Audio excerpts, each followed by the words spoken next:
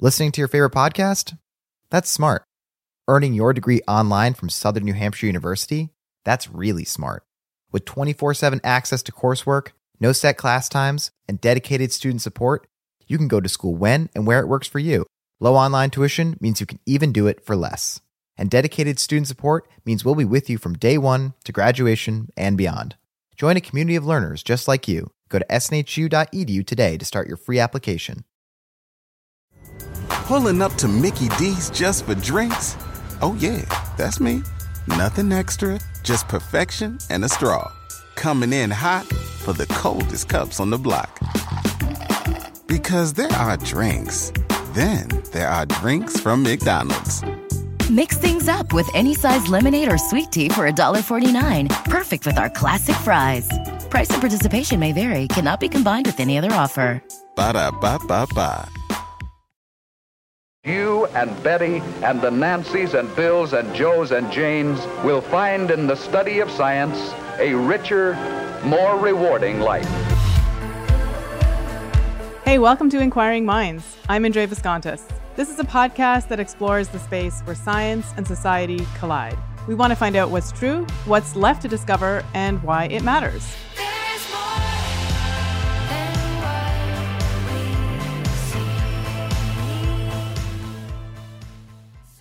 This week, we are airing an up-to-date episode where we talk about science in the news, although, as our listeners know, we are a COVID-free zone for the most part here at Inquiring Minds, so this news will have nothing to do with COVID-19. Instead, we're going to talk about the news you might have missed because you were scrolling through information about the coronavirus. Joining me is Adam Bristol. Welcome back, Adam. Thanks so much for having me. So one of the things that caught my eye this week is actually a study by a friend of ours. Okay, please.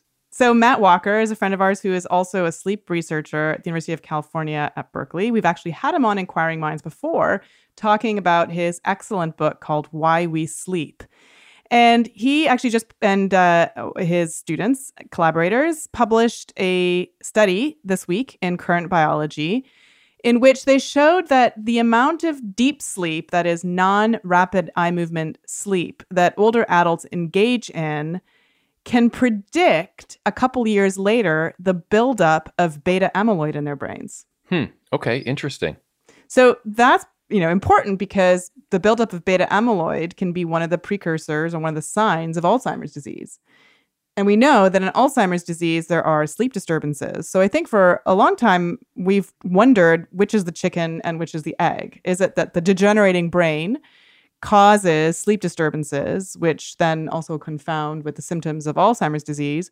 Or is it that poor sleep quality actually is one of the driving factors for the degeneration that leads to the symptoms of the disease? Can this study disentangle those two hypotheses? Well, I think it's interesting that at least it's a longitudinal study where you can see a forecast. So basically what he did is he, along with Bill Jagist, who's a public health policy professor at UC Berkeley as well, they have a large cohort of healthy older adults in their 60s, 70s, and 80s. And Matt and his student, Joseph Weiner, asked 32 of these participants to spend a night in the sleep lab, and they measured how much deep sleep they were getting. And then they looked at the beta amyloid accumulation over time over the next couple of years, because now we have these imaging tools in which you can see in a healthy or an alive person, right? You don't have to wait for pathology to look at the amyloid buildup. There are these imaging techniques. And so they saw that people who had poorer quality, who had spent less time in deep sleep or had more fragmented sleep early on, tended to also have more buildup in the years that followed.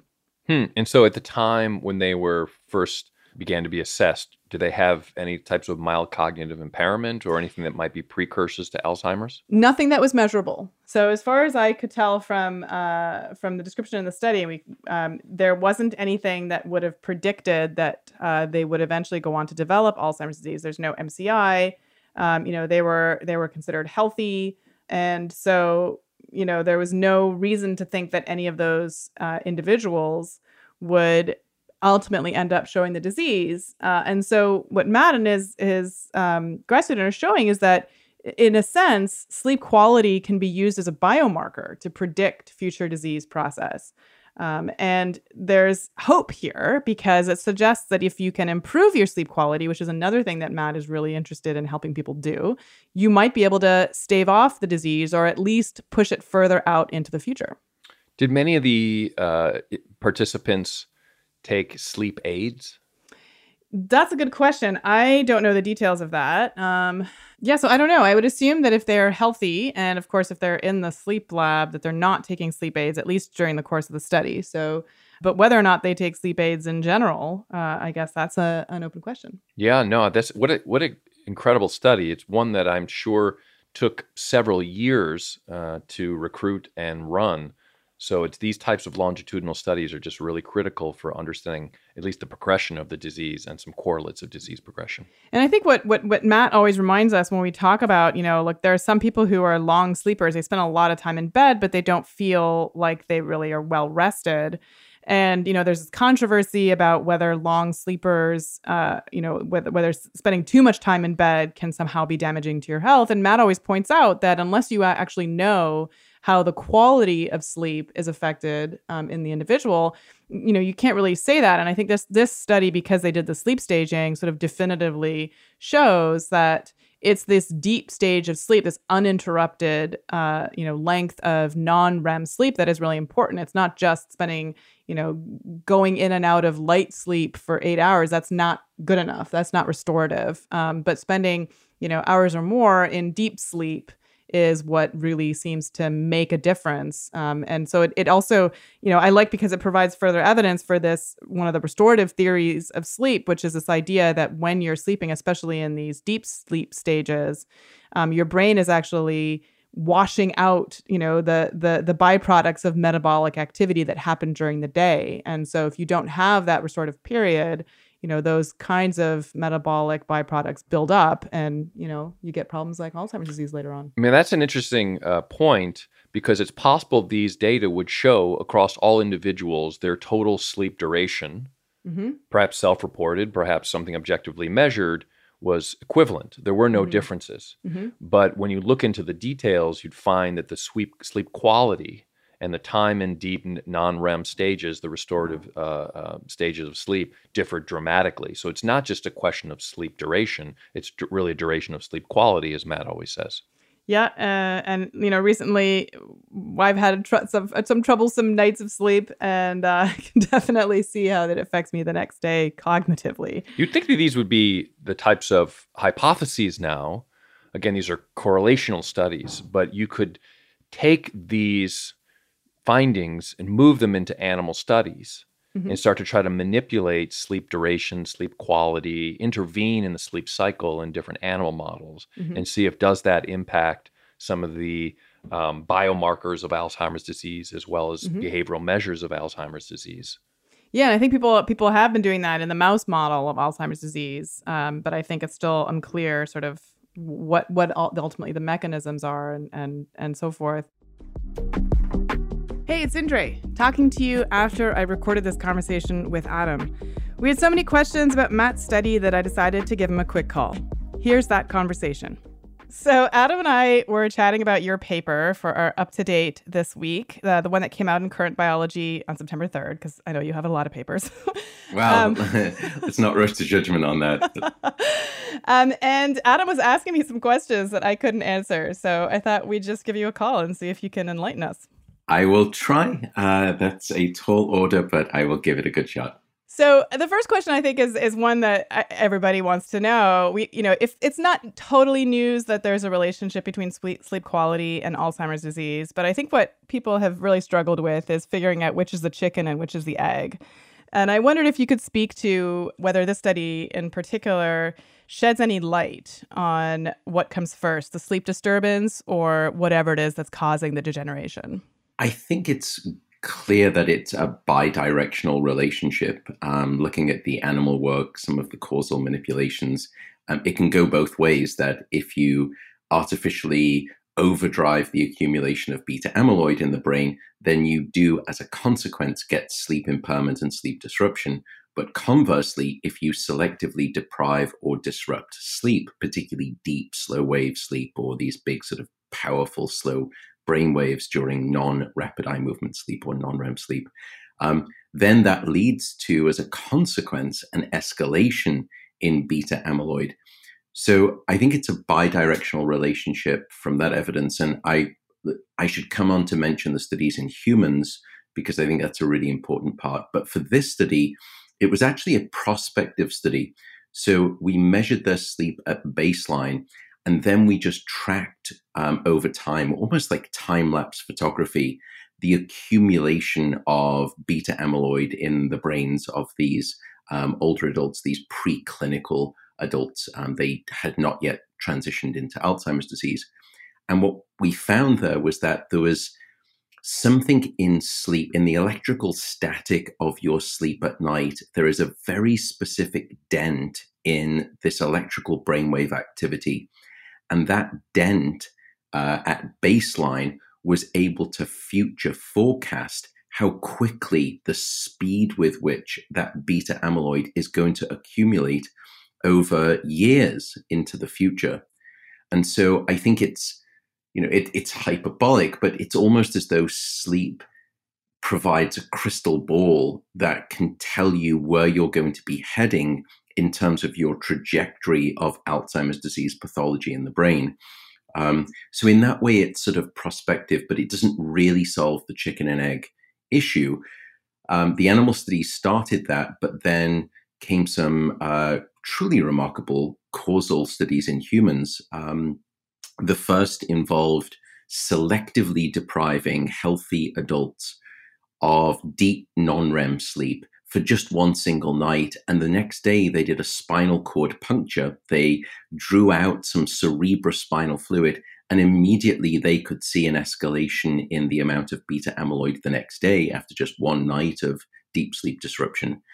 Then a group from the NIH, Nora Volkow's group, did a total sleep deprivation study with healthy humans, and then using a special PET scanning measure, they found an accumulation the next day again of beta amyloid, but now using a brain measurement itself, looking inside of the brain rather than using that cerebrospinal fluid as a proxy. So those have been two, I think, striking and causal studies. Some recent studies demonstrating the same thing with blood biomarkers of beta amyloid if you deprive people of a night of sleep. So I think it does seem to translate from the animal work to the human work. I think that's an important step. But what we're really doing here is sort of a slightly different question. Is the sleep that you're having right now sensitive to the ability to look into the future and tell you where your Alzheimer's disease pathology may be in 2 years, 4 years, 8 years? That's really fascinating and scary. Those of us that are having sleep disruptions. It is scary. And, I think that's a really important point, which is I don't want to get people, more anxious about sleep than they necessarily need to be. We need to put this in context. Just because we all have a bad night of sleep doesn't mean that we're now dramatically increasing our risk of Alzheimer's disease. That's not the case. And everyone has a bad night of sleep. I have plenty of bad nights of sleep. So I don't want to, especially during this COVID era, escalate people's fears and concerns. But I also think it's important to speak about what the science is telling us. And if you are having sleep problems very consistently, insomnia, difficulties with your sleep, disrupted sleep, then I think these types of conversations should motivate you to perhaps speak to your doctor. So one of the other questions I was wondering was whether you had any data as to whether the patients on as you were following up on them were then taking any kind of sleep aids. So maybe those that you measured had poor quality non-REM sleep. Were they more likely to supplement their sleep with some kind of sleep aids? Great question. So we actually excluded participants on the basis of them taking sleeping pills during the course of the entire longitudinal study, tracking them over years. So we wanted to bring people in who weren't currently taking prescription sleep medications, But that's not to say that they could not have been using, over-the-counter, non-prescription sleep supplements, firstly. So we don't know that information. Second, we didn't understand, or we didn't get information on their lifetime history of sleep aid use. So even though during the study period, they were, none of them had been prescribed sleeping pills and none of them used them during the course of the study, we didn't gain information about whether in the years, decades before, they had been using sleep aids. So I think it is a potential weakness of the study. And I mention that because we already know that poor sleep and insomnia are associated with a significantly high risk of developing dementia. And as for sleeping pills themselves, in truth, there are a few studies out there, and it's a little bit mixed. Some of them suggest that sleeping pill use, particularly longer duration acting sleeping pills, is associated with a higher risk of dementia and Alzheimer's disease, whilst others don't. And so I think the message there is, if you are struggling with your sleep, do see your doctor. And right now, the American College of Physicians suggests that sleeping pills should actually not be the first-line recommended treatment for insomnia. It should actually be something called cognitive behavioral therapy for insomnia, or CBTI for short, which is a psychological and cognitive treatment. You work with a therapist, and typically it's just as effective as sleeping pills in the short term, but it's actually much more effective in the long term. Once you stop working with that therapist, the benefits continue. And CBTI has been used in healthy young people, but it's also been used in older adults too. And it does seem to have a benefit for older adults with insomnia.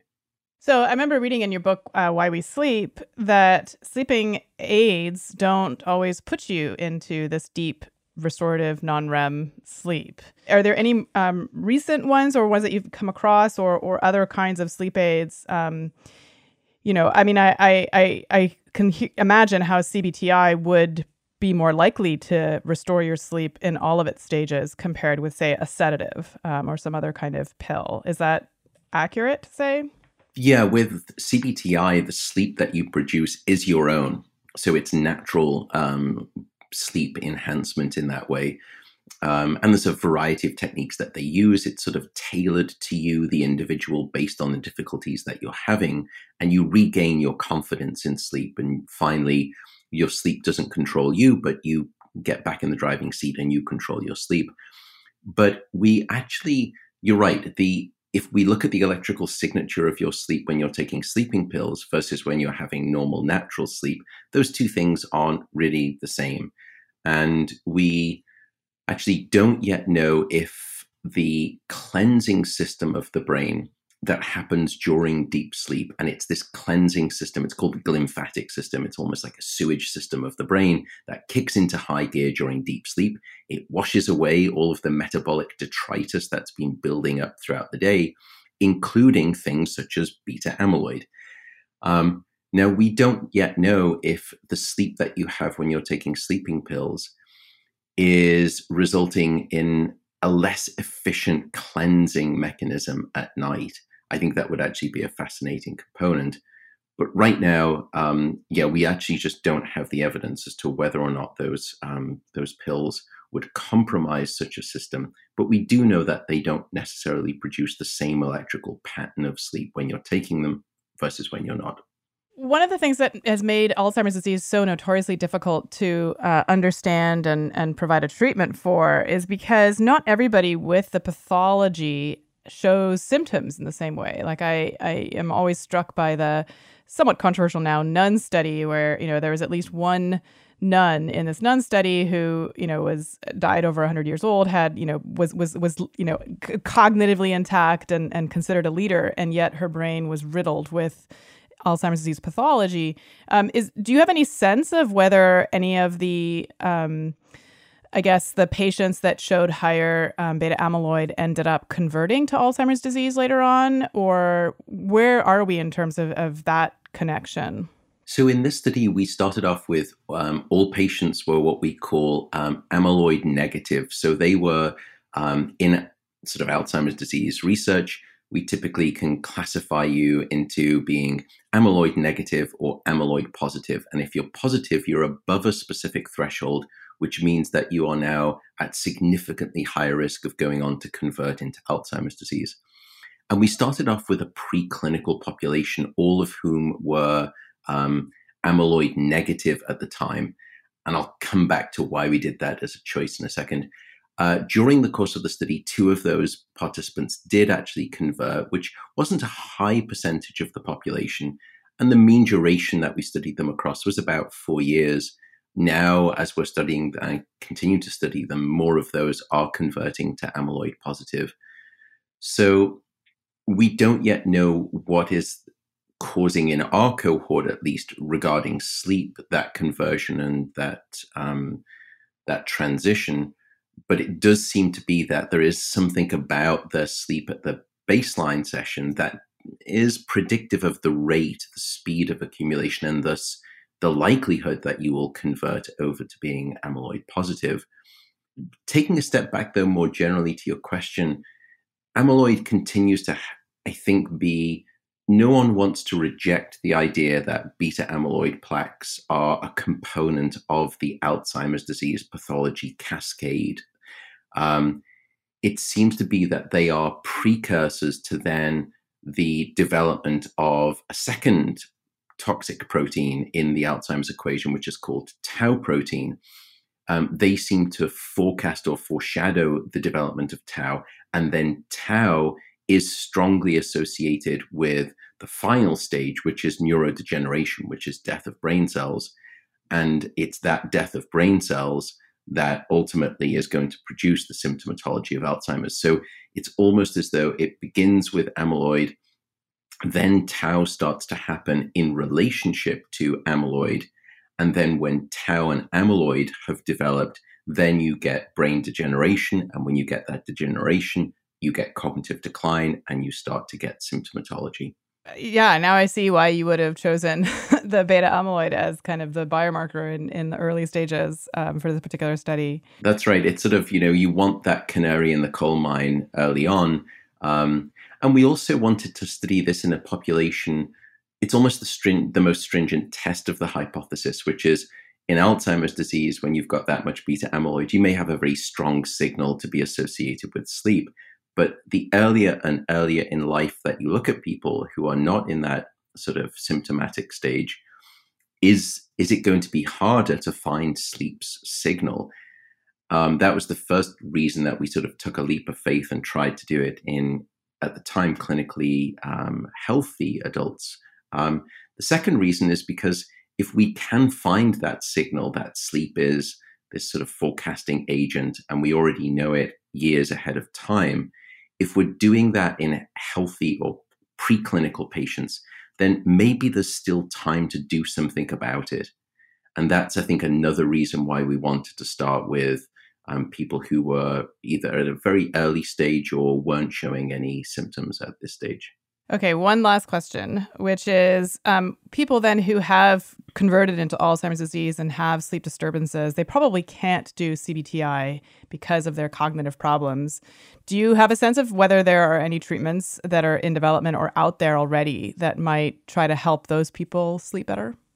Certainly people have tried to implement some of the CBTI practices from a caregiver perspective for the patient with Alzheimer's disease, but there are certain components of CBTI that do require someone who is cognitively intact. And so you're right, the sort of the potential benefit of CBTI is going to be lessened with an Alzheimer's patient. We are starting to look at a variety of possibilities, from acoustic stimulation to electrical brain stimulation, as well as temperature manipulation methods. We wrote a review a couple of years back trying to just gather together all of the different things that sort of researchers had developed over the years for the enhancement of deep non-REM sleep, and tried to review those in the context perhaps of the aging brain. So I think we have a number of candidates that we can target, and lots of other people are doing it. Some of those groups with electrical brain stimulation have already shown the ability to enhance the amount of deep slow wave sleep in healthy older adults. And in fact, as a result, they showed slightly better memory performance the following day, better memory retention. So we're on this sort of precipice of starting to, I think, from a research perspective, explore methods for enhancing deep sleep in older adults. And if we can we salvage aspects of their learning and memory function? Or even more important, can we try to help fight off and stave off the onslaught of Alzheimer's disease pathology? There was actually some lovely work by Brian Baxke at Harvard, who was working in mice. And he showed that if you enhance slow brainwave activity during deep sleep through optogenetic methods of stimulation, you can actually halt or even decrease the formation of beta amyloid plaques in those mice. So we've already got sort of proof of concept in mice models. And that's why I think scientists are now motivated to try and do it in humans. Well, such a fascinating study. And thank you so much for coming back on Inquiring Minds. Great to talk to you. Not at all. Lovely to chat and happy to come back on anytime.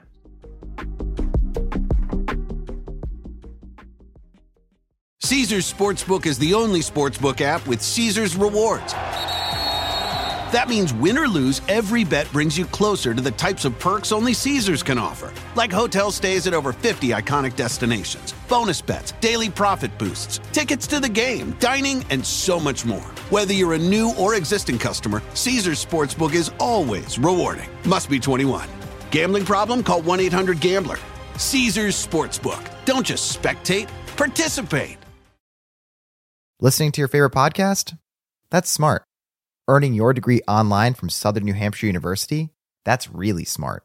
With 24/7 access to coursework, no set class times, and dedicated student support, you can go to school when and where it works for you.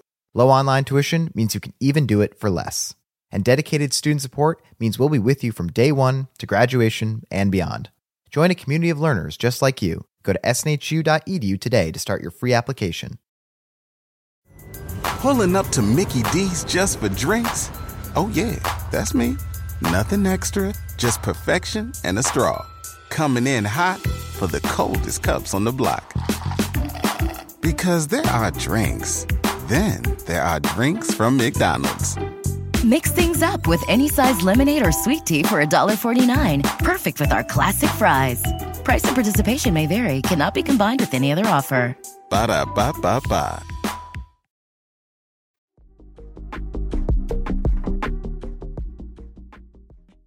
Okay, it's Indre again. Now back to the rest of the show. All right, so what caught your eye this week?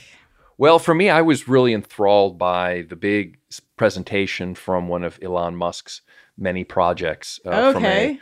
What are we going to space? A neurotechnology company called Neuralink. Oh, Neuralink, right. Neuralink. So really one of the most fascinating technologists of our generation, Elon Musk, has a company that is interested in brain-machine interfaces. Mm-hmm. And they kind of came out of stealth mode maybe a year or so ago. They give these kind of cryptic, their patent applications. Sometimes you see, sometimes things come off on bioRxiv, which is kind of a preprint open access server. Well, last week they had a big hour-long presentation of where they are, what they're working on, where they are. It's kind of a product showcase, and a pretty lengthy Q&A. And so it was roughly a 20-minute presentation that Elon Musk gave. And he was supported by various members of a team, both on the engineering side, on the neurosurgery side, and the animal care and welfare side. Mm. And it was a really fascinating presentation. And I want to tell you about it. Yeah, I want to tell you, what I thought were just really super exciting aspects to it. Mm-hmm. And I want to not deny some of the positive, I think very optimistic parts of the presentation. It is easy to be a skeptic, especially if you come from neuroscience labs like you and I have. And so I think we should tell our listeners who don't know a bit about your background. Well, no, like you, I did a PhD in neuroscience, and so I did animal research, and But in particular, you did neurophysiology. Yeah, neurophysiology. You were My lab stimulating and collecting data from neurons. Yeah, awake behaving animals. Yep, exactly. And that's in the same area that Neuralink is moving towards. Their goals, I'd say, are much different than what the goals of sort of a typical academic lab would be. Now, there are many labs that have very applied neural kind of brain machine interface aspirations. These would be about anything from neurodegeneration to brain injury and spinal cord injury. And so that's really where Neuralink is going. That's where Neuralink is today. Obviously, the lowest hanging fruit would be in some of these therapeutic applications. But Elon Musk and his team, they have much grander vision for what these devices can be used for. A lot of that came out in this presentation, which I think, sort of the academic neuroscientist in me tends to bristle at, because it's not that we can't dream about those things, but they are such science fiction at this point that you're leapfrogging over some of the nuances and challenges that are right here in front of us now to make any usable and wearable device. So let me just give you a brief overview of what they're doing. So they have a device they're just calling the Link, and the Link is now basically an implantable brain stimulator and neural activity recorder. So imagine something now that is about the size of 2 American nickels, kind of one on top of each other. So it's about 23 millimeters in diameter, about 8 millimeters thick. And what they can do at that thickness, which is going to be a little bit less than the thickness of the human skull, they can then implant that device embed it right in the skull, and then they have the fine microelectrodes that can be implanted right now and basically into the cortical surface. Okay, so the surface of the brain. Yeah, and they talk about how they hope that this is going to be a fully robotic, automated surgery. That I can certainly see why that would be beneficial. It's a very laborious these types of intracranial recordings in animals in the labs are very bespoke. There are many grad students and postdocs around the world do this all the time, and it's not a high volume, scalable enterprise. And I think the Neuralink, representatives made some good points. Is that the current setups in the research, in the research labs today, they weren't designed for kind of high volume surgeries, right? No. I mean, these are really just trying to ask some basic scientific questions, if not some of the proof of concept for some of the therapeutic applications. And Neuralink scientists are truly coming into it, I think, with a more of a product, design engineering perspective, which I think is very valuable. So they've got the form factor down to something which really does seem to be a step change over what you see kind of in the academic literature today. So it's like the idea that even a healthy person would be having a Neuralink? Well, I mean, that's what Neuralink, that's the vision they paint in the future. Okay, got that this could be something, basically a consumer product that people could have embedded. And now what you'd use it for, I'm not exactly sure how many you'd need, and what areas of the brain would you like to, be recording from, or what I would say stimulating. They use a lot of engineering speak, which I guess what I took away, if I took one lesson away from this presentation, is that it's not that they don't have biologically knowledgeable, neuroscience knowledgeable, and neurologists on staff. I think those people are there, but the forward-facing, emphasis for this presentation was really on hardware, software. This is an engineering problem, and we're going to take this engineering problem to where it's never gone before. I see. And that is all well and good. And I think neuroscience is one of the fields of biology that has benefited tremendously from people coming in from other disciplines. Yeah, right? True. You have physicists, you have computer scientists, you have electrical bioengineers, so they can really they create new tools. That's really critical. But where this presentation fell down for me is that they really glossed over or seemed to not ignorant of. I don't want to go that far because I don't know what's inside their heads. This was very much a promotional / recruiting event for the company. Okay. It certainly wasn't what you'd have at a neuroscience conference. Right. There was no data. God. Oh, there were, there were demonstrations of 3 different pigs Okay. One pig was just a wild type, unimplanted, normal pig. I'm not exactly sure. They just showed the pig in its pen. Okay. I think it was for comparison purposes because they wanted to show the pig doing what pigs do, eating and rooting and sniffing and walking. And okay, that's that pig in pen 1. Pen 2 was a pig who that had an implanted link device. Okay. Device. All right.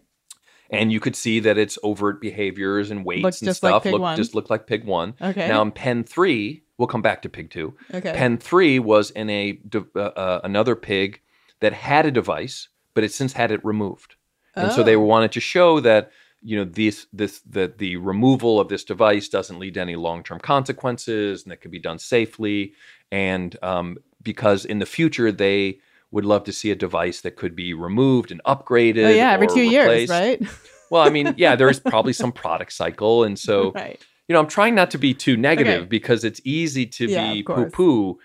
People who are trying to reach from the stars, because if they land on the moon, it could be a real step change. And they're the first to acknowledge that, although they provided no details, they're going to start a clinical trial in patients with spinal cord injury. They didn't give a timeline. I don't know what they're going to do, but that clearly seems like, kind of the right application for this.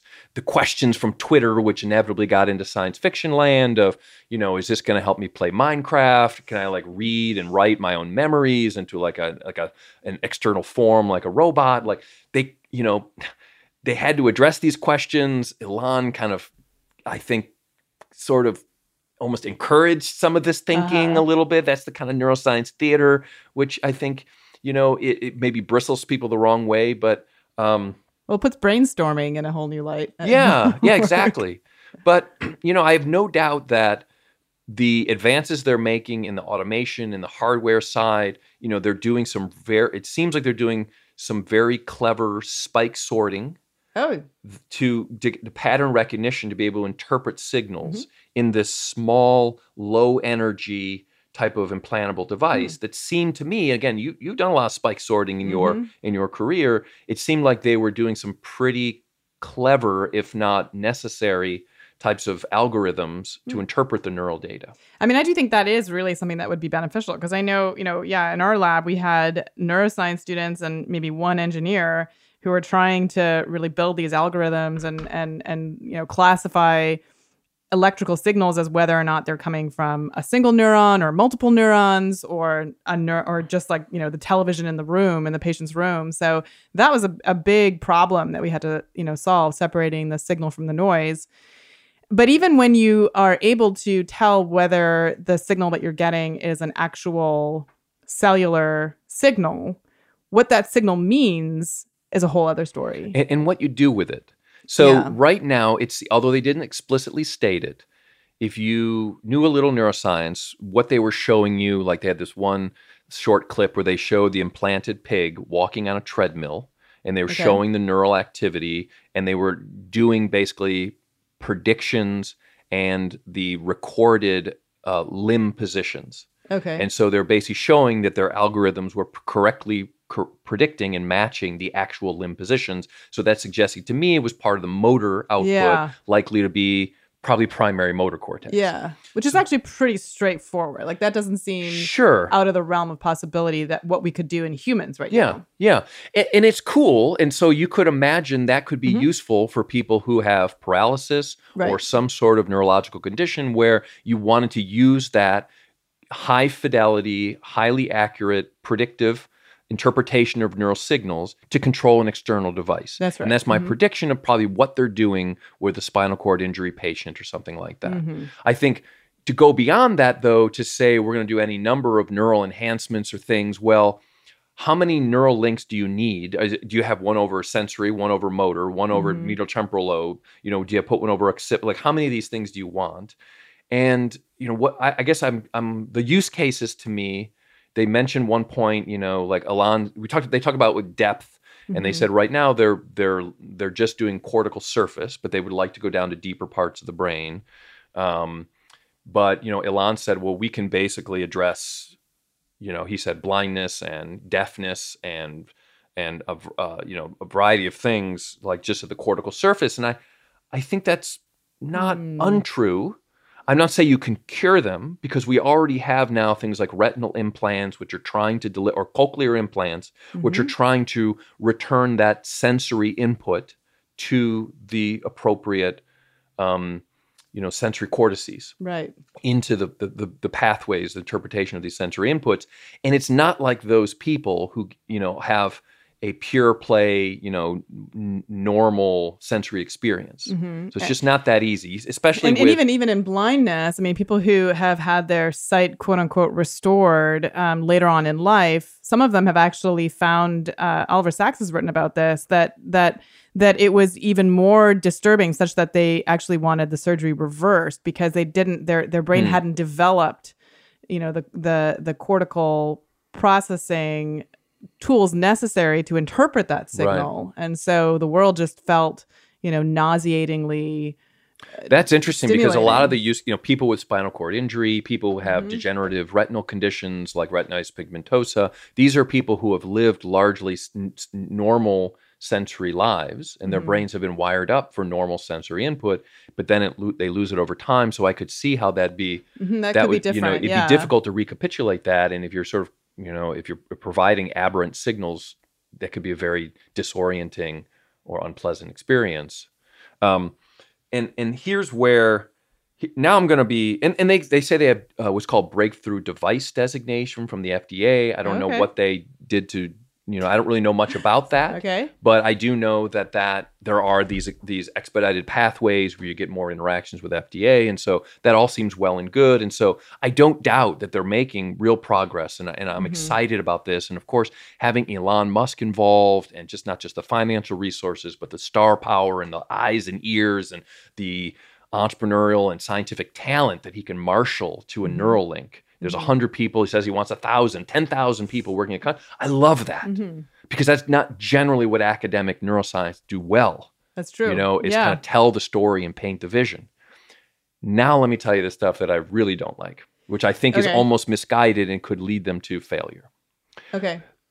There is what Derek Lowe, a blogger and medicinal chemist with a fantastic blog called In the Pipeline, talks is the Andy Grove fallacy.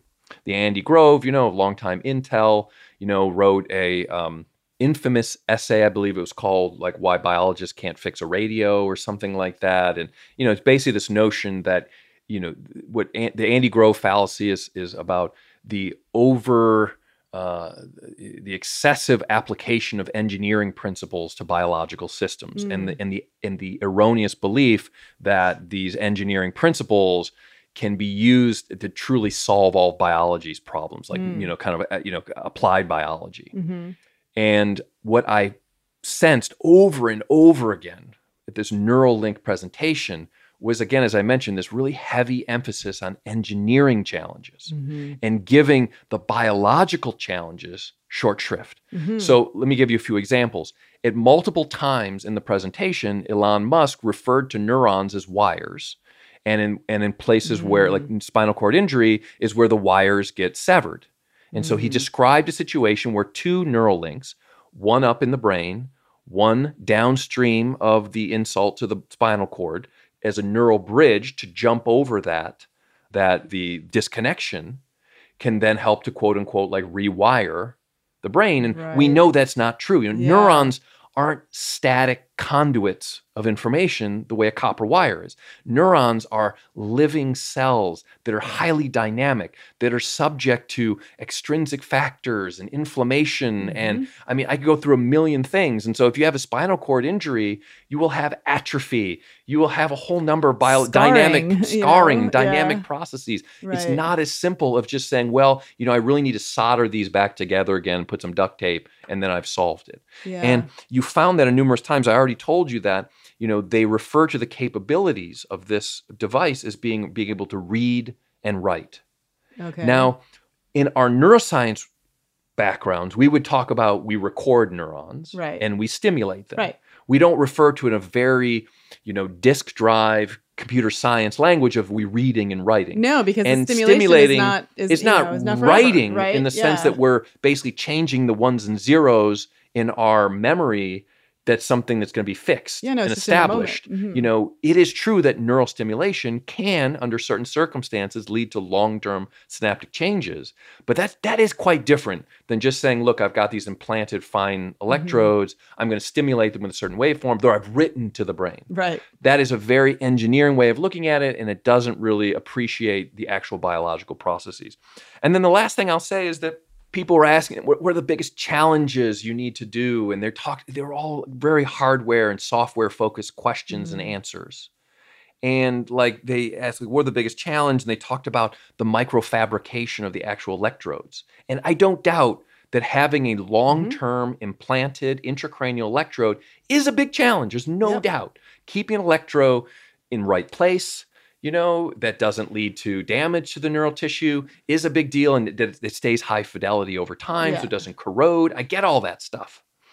But they talked about how they have all these accelerated weathering, like almost like an engineer, like a product engineer would say, we're going to submit it to heat and rain and, you know, vibration and shock. All that stuff is but they didn't talk about, well, how about an immune response? How about like a fibrosis response? How about like all these biological processes Yeah, or that the can fact be that, like, elicited by a long-term embedded biological device in your brain? Well, I mean, when we were recording from patients with epilepsy, those electrodes were only useful for 7 to 10 days because the neurons we were recording from were dying. Yeah, over time. I mean, right. They're for whatever reason, whether it's because there's now the inflammatory response or because. But yeah, those neurons don't last forever. Yeah, it's interesting because even the state of the art, like often the microelectrodes are movable. Yeah, you can move them up, you can move them down to be able to regain the signal that you've lost and things, and that wasn't discussed. And I looked really quickly on Neuralink's website because I mentioned this. They were very explicit.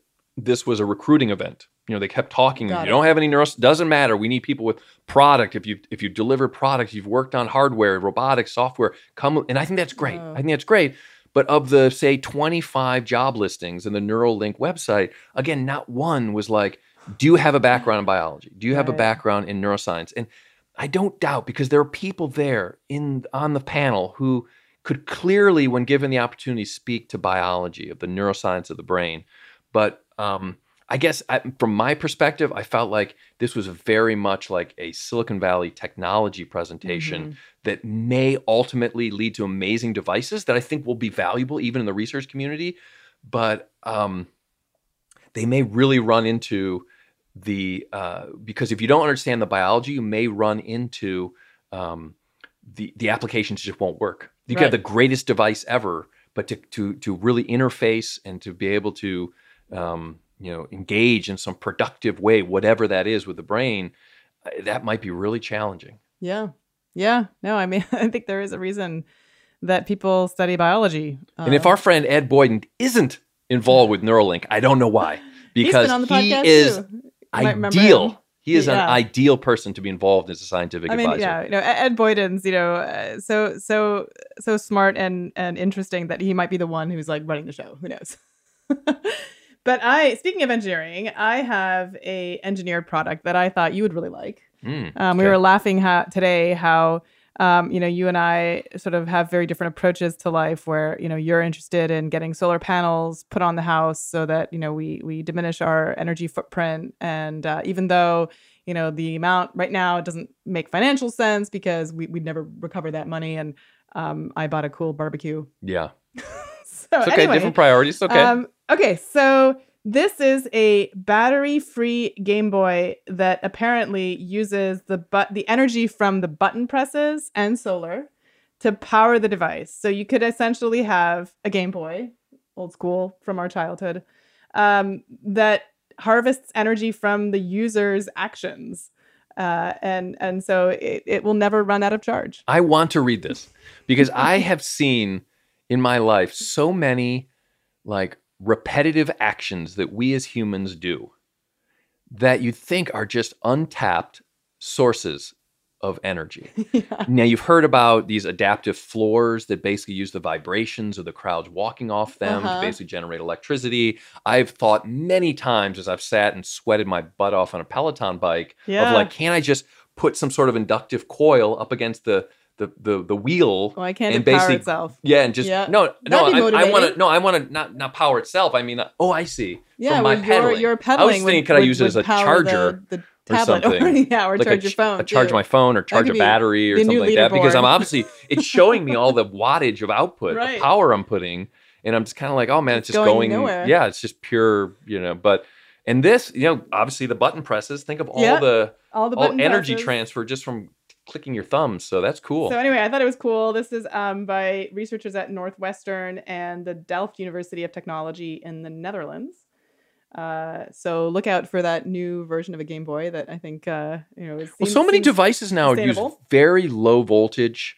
You can Mm-hmm. see a lot of things, becoming, more greener just because they just don't require a lot of power.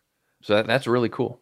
And a little bit more good news for you. I know that people who have not gone to the hair salons for months because of the pandemic might be dyeing their hair at home, and maybe they're a little bored. They're reading about the cancer risk associated with permanent hair dyes.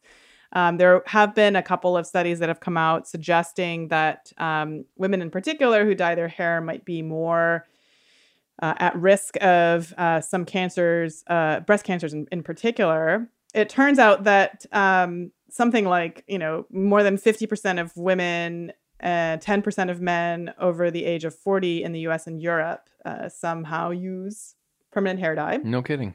And that there, so this is a really important question, because if you have that big percentage of the population using it, and it has even a small increase in risk of cancer, that could actually be a pretty big burden on the healthcare system. So this was a nurses' health study of over 117,000 women based at Brigham and Women's Hospital in Boston, which looked at one of the questions that they had asked is whether or not these women dyed their hair. And they followed them. So these women did not have cancer when they began the study. They were followed for 36 years. Wow. So massive longitudinal study. And the good news is that the hair dye use did not seem to correlate with an increased risk of cancers of the bladder, brain, colon, kidney, lung, blood, and immune system, or even most cancers of the skin or breast. Although there was some slightly increased risk of basal cell carcinoma of the skin. But interestingly, this risk was higher in women with naturally light hair, presumably who also have naturally light skin. Mm-hmm. And maybe it's more about the composition of the skin that makes them more susceptible to this type of cancer. Mm-hmm. So I don't know that I'm ready to blame the hair dye yet. There's also some, for women who have naturally dark hair, there was an increased risk of Hodgkin lymphoma. And so there's some question of whether darker colored hair dyes have higher concentrations of certain chemicals. But of course, this is still an observational study. We don't know what are the other factors that could account for it. But overall, the data looked compelling that it doesn't seem to be at least a big risk if you're dyeing your hair. So This had to be a subset analysis of a much larger study. 117,000 women? Yeah. They're not looking purely at of course. hair dye. Yes. No. This is, I think this is a study of a lot of different things. It's an interesting hypothesis that you can test with a massive data set. So that's very cool. Yeah, I don't know who would get the funding for a 36-year-old study. What about men? So the study only included women. Oh. But Yeah. We don't know. But good. Now I'm getting grayer every year, it seems. Yeah. So pull out that hair dye if you want. Don't worry about it. So that's it for another episode of Inquiring Minds. Thanks so much for listening, and please don't forget to subscribe. If you'd like to get an ad-free version of this show, consider supporting us on Patreon at patreon.com/inquiringminds.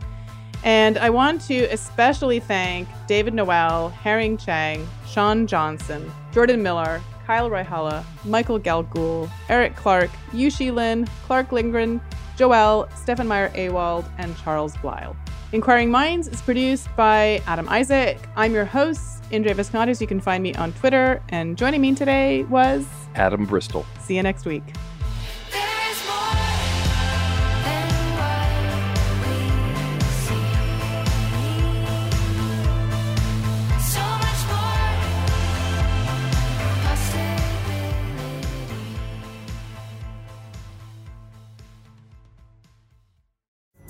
Pulling up to Mickey D's just for drinks? Oh yeah, that's me. Nothing extra, just perfection and a straw. Coming in hot for the coldest cups on the block. Because there are drinks. Then there are drinks from McDonald's. Mix things up with any size lemonade or sweet tea for $1.49. Perfect with our classic fries. Price and participation may vary. Cannot be combined with any other offer. Ba-da-ba-ba-ba.